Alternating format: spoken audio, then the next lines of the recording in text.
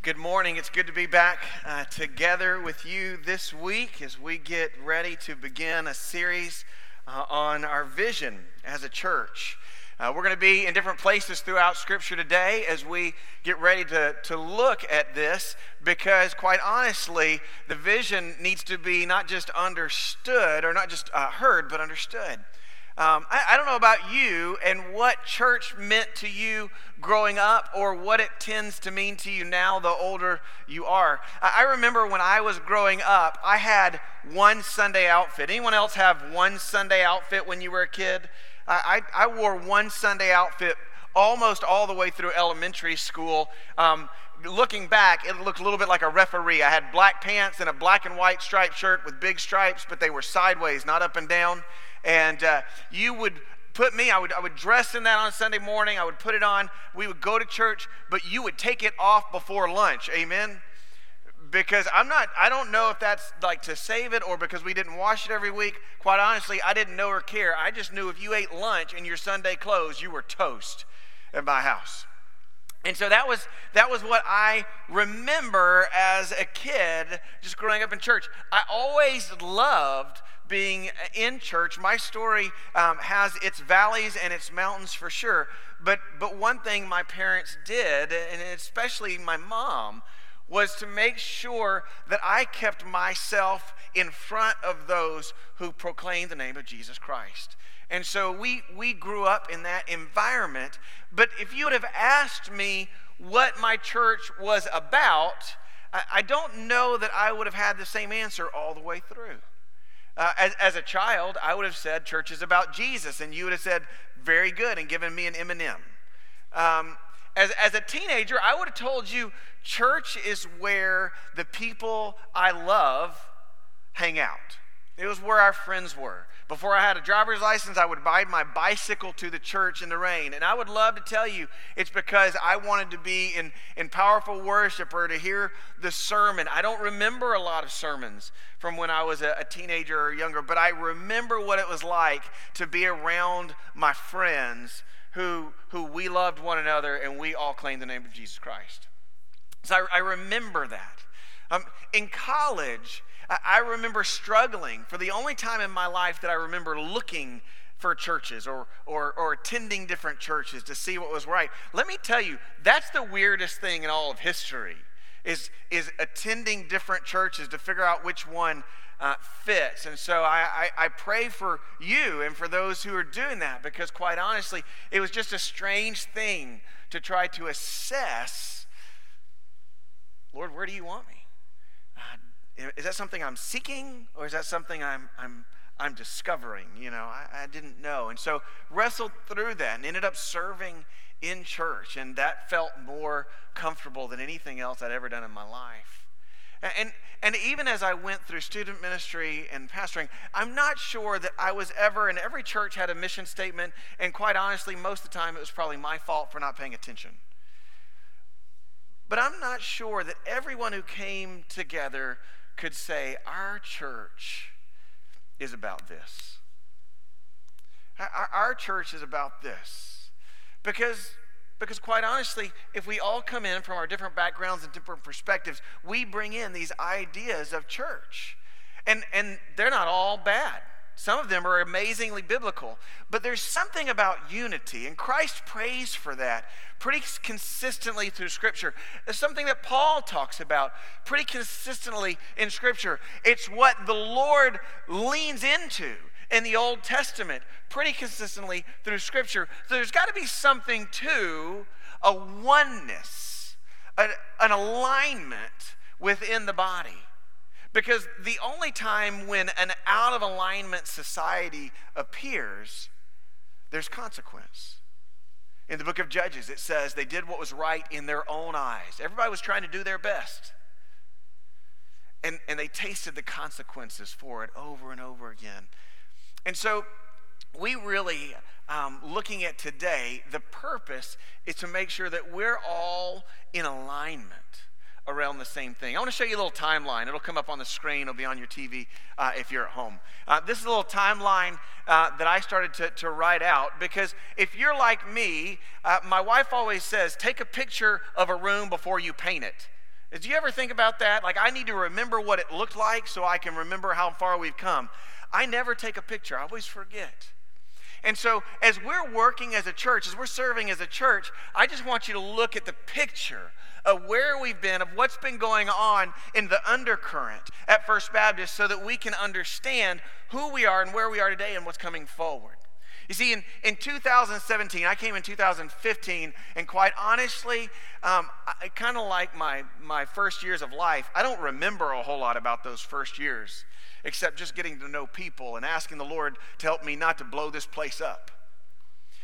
But I do remember 2017, because in 2017, we started wrestling with something. And the question is, what is a disciple? What does a disciple look like? We have a lot of people say, I've never been discipled in my life. I don't even think that means the same thing to 12 people in a room, much less 400. And so we started wrestling with the question of, what does a disciple look like? And you can go to the next slide. We'll come back to this one. And so we started putting out this picture. We started defining it as a disciple is someone who is a believer in Jesus Christ, who is sharing life with others, who is sharing knowledge and sharing habits that are from Scripture, someone who's growing and maturing and connecting with what that knowledge is and using it in relationships with other believers, using it in their relationship with God, and using it in their purpose in life. And a maturing disciple of Christ then is serving. Someone who has been shared with, someone who is still connected, and now is being equipped to serve God, to use who God made them to be in the world around them. And a mature disciple is one who is sent, who continues doing all those things and helps others to do the same. Now, pause on the screen for just half a second more. I'm telling you, I know that in our life, you may have been a connected disciple. You may have been a serving disciple. But there are times when we regress a little bit. And so a definition of discipleship helps us know, you know what, Lord, I just keep filling my head with knowledge, but I have no way to use it in my relationship with you or my relationships with other people. God, help me, spur me on to growth.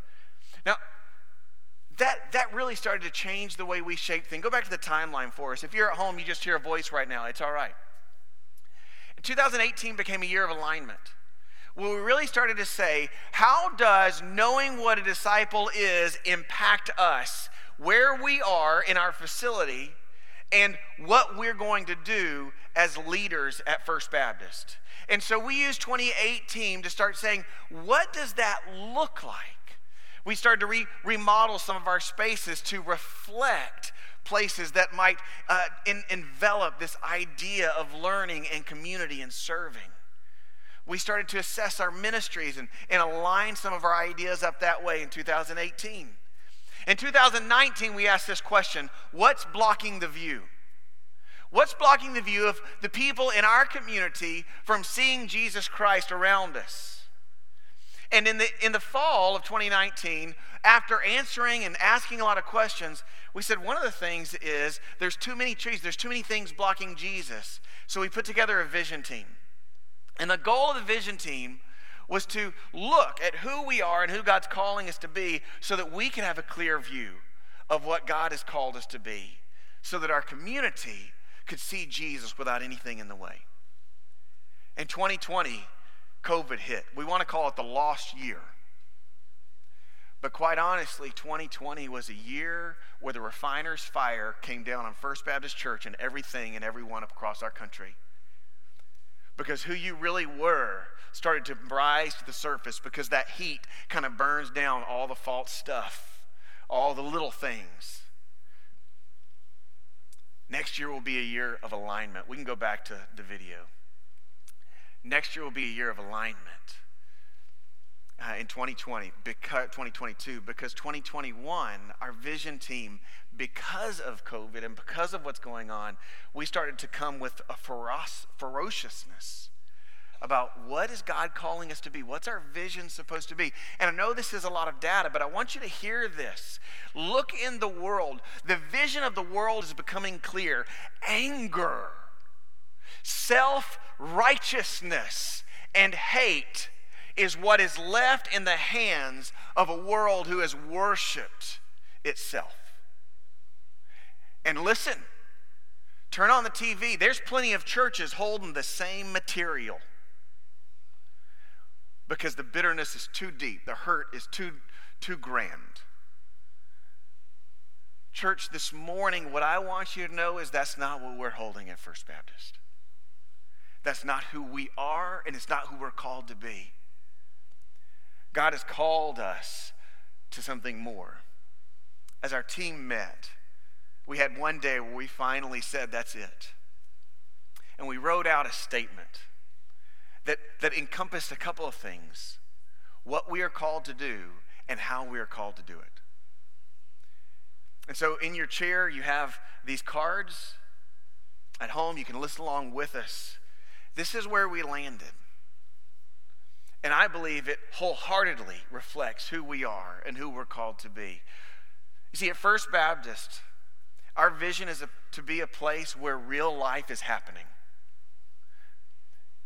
And that reality happens where the Spirit is present. And we believe the Spirit is present and calling us to be a community of faith that glorifies God through embracing His Word, impacting our circles with the gospel of Jesus Christ, and empowering believers to make disciples of Jesus Christ. We believe that may have been 20 years ago an obvious statement for churches. But we want it to be so obvious about First Baptist Church that nothing happens, that nothing is associated with us that doesn't reflect this reality, this vision, that we are not individual believers called to do something, but we're a community. And we're going to glorify God and carry out His will of making disciples through a plan and a process. So over the next 3 weeks, this is what we're going to unpack. And so I would encourage you each week to be with us. And if you can't be with us, to be online with us. And if this is your church, we want you to be of one heart as a body together.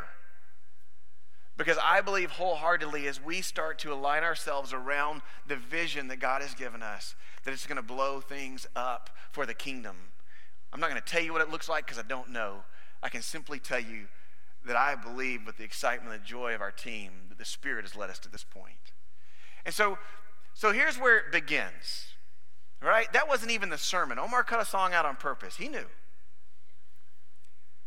Listen, it all begins with understanding where real life can happen.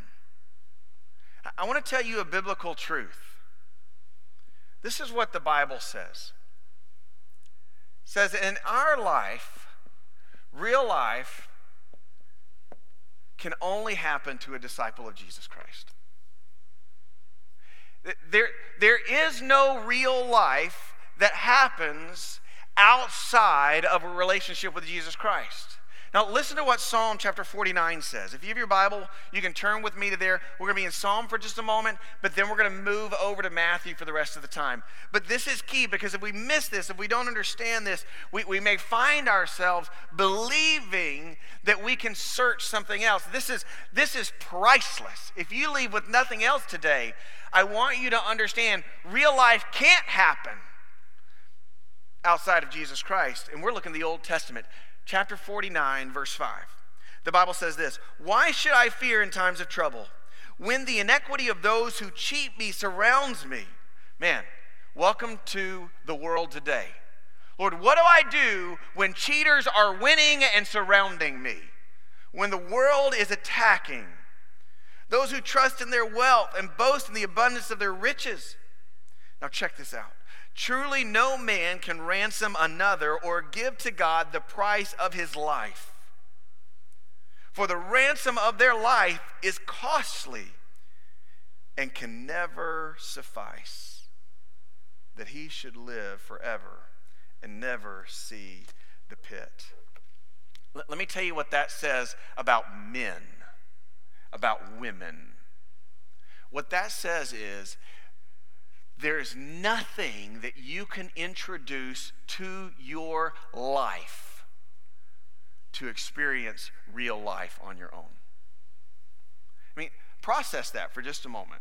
There's zero things. Your life is so valuable. It's so costly. It means so much to the Lord, and He holds the debt. Because sin has created a debt, a deficiency in your relationship with the King of Kings and the Lord of Lords. And so there's nothing that you can introduce into the life of man on your own that can make you experience real life. You cannot introduce money. What does the Bible say? Your life costs too much. Riches of this world cannot give you real life. It cannot save you from the pit. You can't introduce it. You can't introduce relationships. Since God made us relational, since the beginning of time, men and women have tried to find their identity in relationships. And that relationship idea of a man and a woman, and even the perversion of it outside of marriage or between two men and two women, it's all the same direction. It's introducing relationship to help me experience a real life. And what we have taught ourselves is this, is I know what death tastes like. So if it doesn't taste like whole death and it tastes a little something that's better than nothing, that must be life. That's not life. In the same way, riches don't get life. Relationships, they can't give you life. Every addiction that has ever began in any person was the pursuit of experiencing real life. I want to feel alive, so I drink. I want to feel alive, so I'm promiscuous. I want to feel alive, so I'm angry. I want to feel alive, so I'm self-critical. I want to feel alive, so I indulge in drugs or habits. This pursuit of life is significant and it is real. And what Scripture is really clear about, crystal clear about, is that no man can ransom another or give God the price of his life because life is too costly. In other words, you cannot engage in real life by introducing any man-made thing, idea, or anything in creation into your life. Church, this should shape us. You see, when you tell someone about Jesus Christ, if you begin with telling them the habits they need to fix in their own life, you've just introduced moralistic religion to them. And guess what's going to happen? That cannot produce real life. You see, something has to be shared. If you know someone who doesn't have a relationship with Jesus Christ, from the stranger in the grocery store to the child who eats at your table, you have to introduce to them a change agent.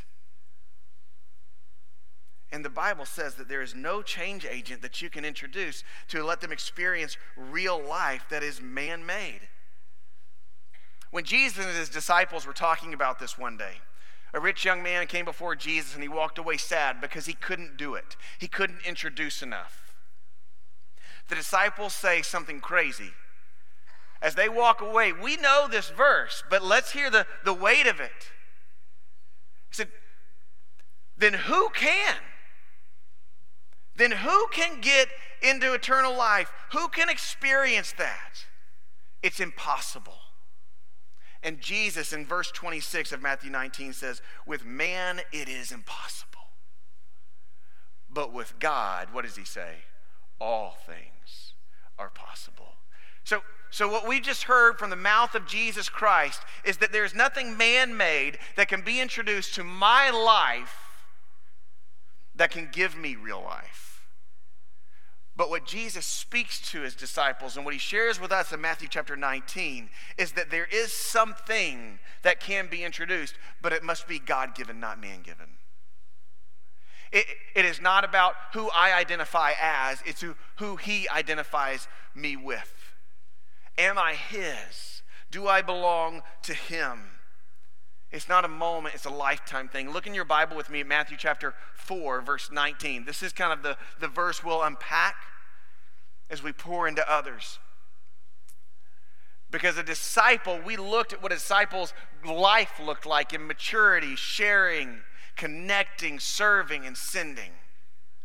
But we've got to look beyond that now. Matthew chapter 4, verse 19, Jesus calling his disciples. They weren't disciples until he spoke these words. Do you catch this? He calls unto Simon, who is called Peter, and Andrew. And he said, follow me, and I will make you fishers of men. A disciple is one who has been called and who has responded in faith to the call and invitation of Jesus Christ. See, up until that point, you're just a person. Up until that point, you're just here. But a disciple is someone who Jesus has said, follow me to. And you have followed him. You see, growing up in church, I watched invitations and altar calls my whole life. I've seen many hundreds of men and women, boys and girls, friends of mine, myself included. I've made the walk to the altar to give my life to Christ 6 or 7 times as a child. Somewhere along the way, I found out something was not right. Because people would walk to the front and they would go back to their seat and the change was momentary. But it didn't seem like it was life-changing. Let me clarify something. If you grew up in church, walking to the front and kneeling and confessing Jesus as Lord is not simply saying, I believe you're the Son of God, save me. Now, if you grew up in a Baptist church, you're getting antsy right now, amen? Because what the Bible says is confessing him as Lord means that you follow him. That he is the Abba, the Master, the Father, the God of your life. That he consumes you. And so a disciple is one who has been called and follows the Lord. Church, this morning, I think that's where we have to begin. Is understanding that if you have confessed Jesus Christ as your Lord and you are not following him, then you will not experience real life. Like the prodigal son, you will have been wayward. Like the rich young ruler who thought he had it all together, you might walk away sad. Church, this morning, a disciple who experiences real life has to follow Jesus Christ. He can't just acknowledge him, that I know him, I love that guy, he's a wonderful person, he's got some great teachings. Go get him. That's a cheerleader. A disciple follows. But just following Jesus isn't enough. Now I want you to process this. Again, if you've been in church a long time, you may be getting antsy right now. Because the Pharisees followed Jesus better than anybody else. They stalked him, didn't they? All over the place. They wanted to know what was going on. Who is this guy? If we look back 2 weeks ago, the Pharisees understood and memorized the words of Jesus. That's why they put guards at the tomb. Because they knew what he said, because they had followed him. You can't experience real life without following him. But if you simply follow him, that may not be enough. So what is it? Look in your Bible with me to Matthew chapter 22, verse 37. This is a passage that is familiar to all of us. A young man comes and asks Jesus a question. And the question he asks is, Teacher, which is the greatest commandment in the law? And he said, you shall love the Lord your God with all of your heart, with all of your soul, and with all of your mind. Now think back to Matthew chapter 4, verse 19. Jesus said, follow me and I will make you.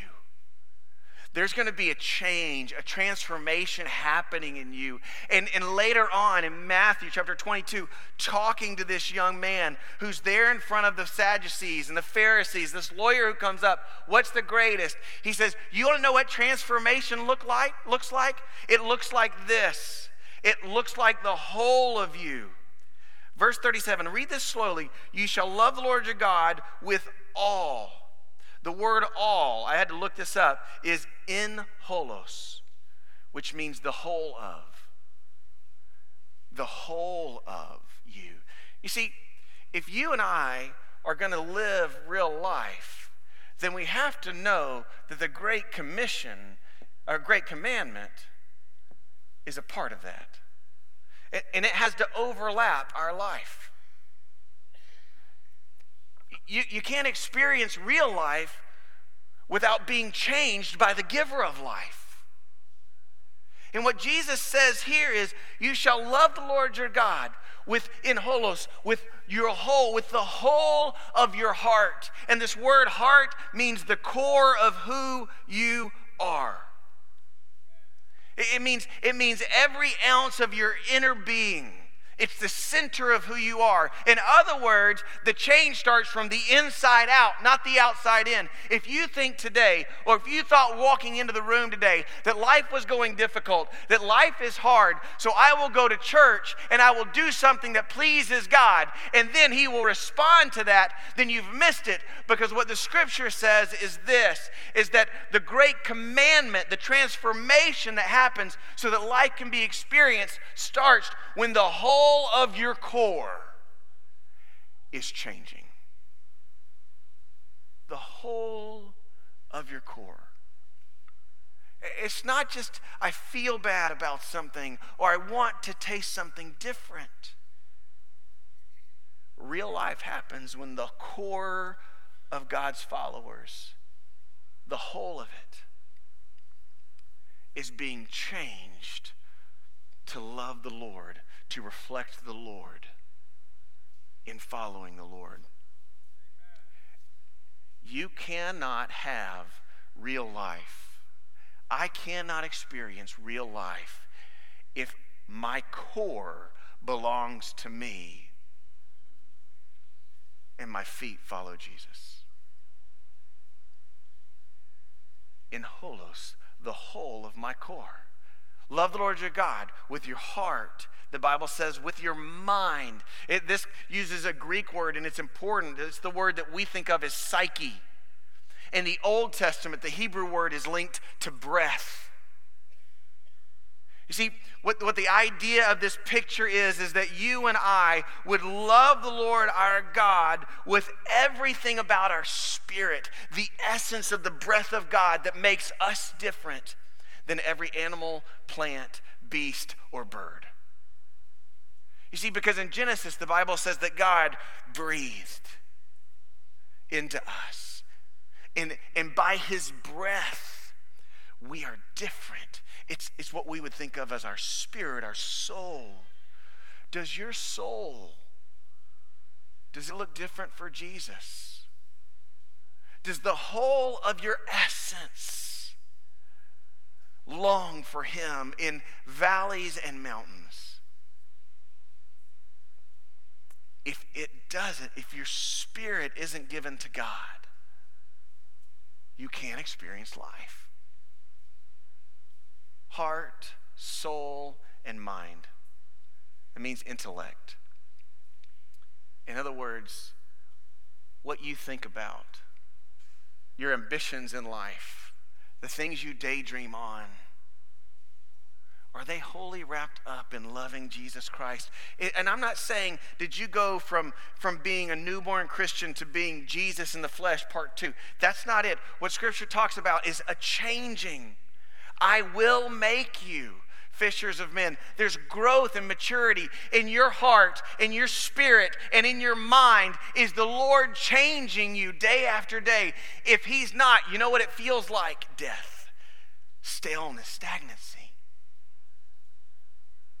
And so we have to understand, church, that living a life that is real is following Jesus Christ.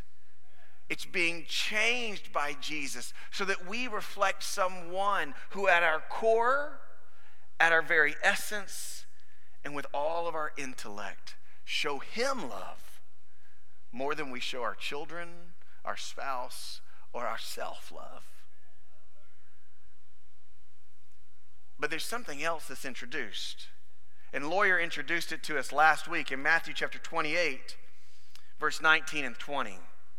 The Bible says this: "Go therefore and make disciples of all nations, baptizing them in the name of the Father, the Son, and the Holy Spirit, teaching them to observe all that I've commanded you. And behold, I am with you always, even to the ends of the earth." You see, there's a third thing that's got to be introduced into our life. And we look at this Great Commission of God. And the Great Commission of God says, are you doing what I have called you to? Are you living on my mission? Matthew chapter 4, verse 19. "Follow me." Respond to the call. "And I will make you," I'm changing you, "fishers of men," about my work. You see, we work towards a lot of things in our life. Financial security, great children, college scholarships. Listen, let me pause for a second of a person who has a child in college and one on the way. Dad, you've got to stop worshiping dollars and calling it scholarship money. If you want to see death happen, praise Jesus and worship a dollar. Because that's not the mission of God. I have a master's in education, and education is not the mission of God. The disciples were different because they were ordinary men who had been with Jesus. So, church, this morning, we have to be out loud, vocally, a place where we say we want to be more and more a place where real life happens. In church, the only way that you and I can be a place where real life happens is if we are a place that is committed to defining real life as a people who are following God with all that they are, being changed by His Spirit and sold out for His mission and not our dreams. That's where real life happens, and anything short of that will be a revivalist faith. It will be the traditions of our past. It may be improvements on the ways we've approached them, but there will not be real life to be found. Church, this morning, before we go into our vision over the next few weeks, this is an altar call moment for everyone in this room, for everyone at home. Because I've grown up in church. I know how we exalt half-hearted following and changing. And I know the disappointment of not experiencing real life and life to the full. It's not hidden. It's not a secret this morning. At First Baptist Church of Pearland, let it be said, warts and all, bad Sundays, kids screaming in the parking lots, lost your keys twice, you're sitting next to a spouse that when you go home, you will sit far away from. That we will be authentic with who we are, so that together, in authenticity, we can experience real life. That the true Word of God, which cuts every joint deep into the marrow, might have a place in us. You don't need one pair of Sunday clothes.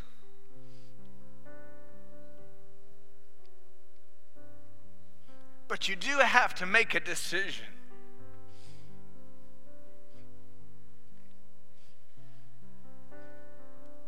And our vision team, with joy and prayers, have said, this must be a place where real life can happen.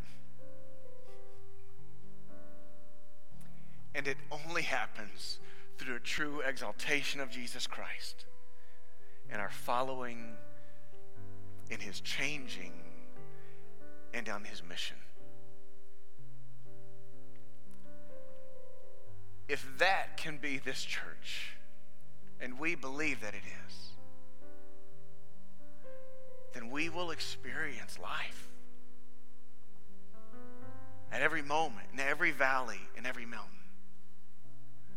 So where do you stand? In this moment, be real. Because some have followed Christ and held to prejudice. That doesn't work in the kingdom. Some have followed Christ and cling to bitterness. That doesn't work in the kingdom. There's no transformation there.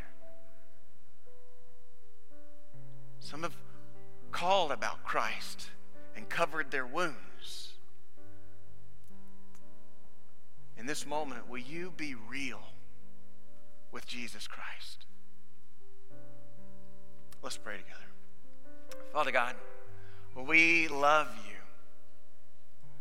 Lord Jesus, we pray this morning that you would get us stirred up with conviction. Lord, that you would step on our toes, that you would hold us accountable, God. That tough love, this idea, Lord, of what we have held on to, if it reflects anything different, that life can be found anywhere else or experienced anywhere outside of following you, being transformed by you, and living on mission with you, God, right now, would you allow us to lay it before you? Lord God, I know there are men and women that are watching right now, that are in this room right now, that have gone to church their whole life, that have claimed the name of Christ their whole life, but have never been in holos, given all of their heart, their core, their spirit, and their mind to you. And in this moment right now, God, I pray that you would bring salvation to them, that you would call out to them, follow me legitimately. Don't be embarrassed about what you've seen or heard. Father God, I pray that you would speak to them. Lord, if there are men and women who in this place or are watching this moment have thought that doing a good deed could help correct some things that have gone poorly, God, I pray right now that you would show them that the deed is worthless. That the thing that must be introduced to their life is an authentic, real relationship with you. And that only comes through the gift of your Son, Jesus Christ, following him fully and letting him transform them, God, as they live on his mission. Lord Jesus, there are men and women in this room that are saints who have walked tirelessly, joyfully through every season that they've been in. Lord, would you esteem them in this moment? Would you let them rise up, God, and be encouraged to know that today is the day, God, where your voice and your word reminds them not only are they not alone, but would you encourage them to know that they have been following the drumbeat of the Almighty. Lord Jesus, let us experience real life because of you. In your name.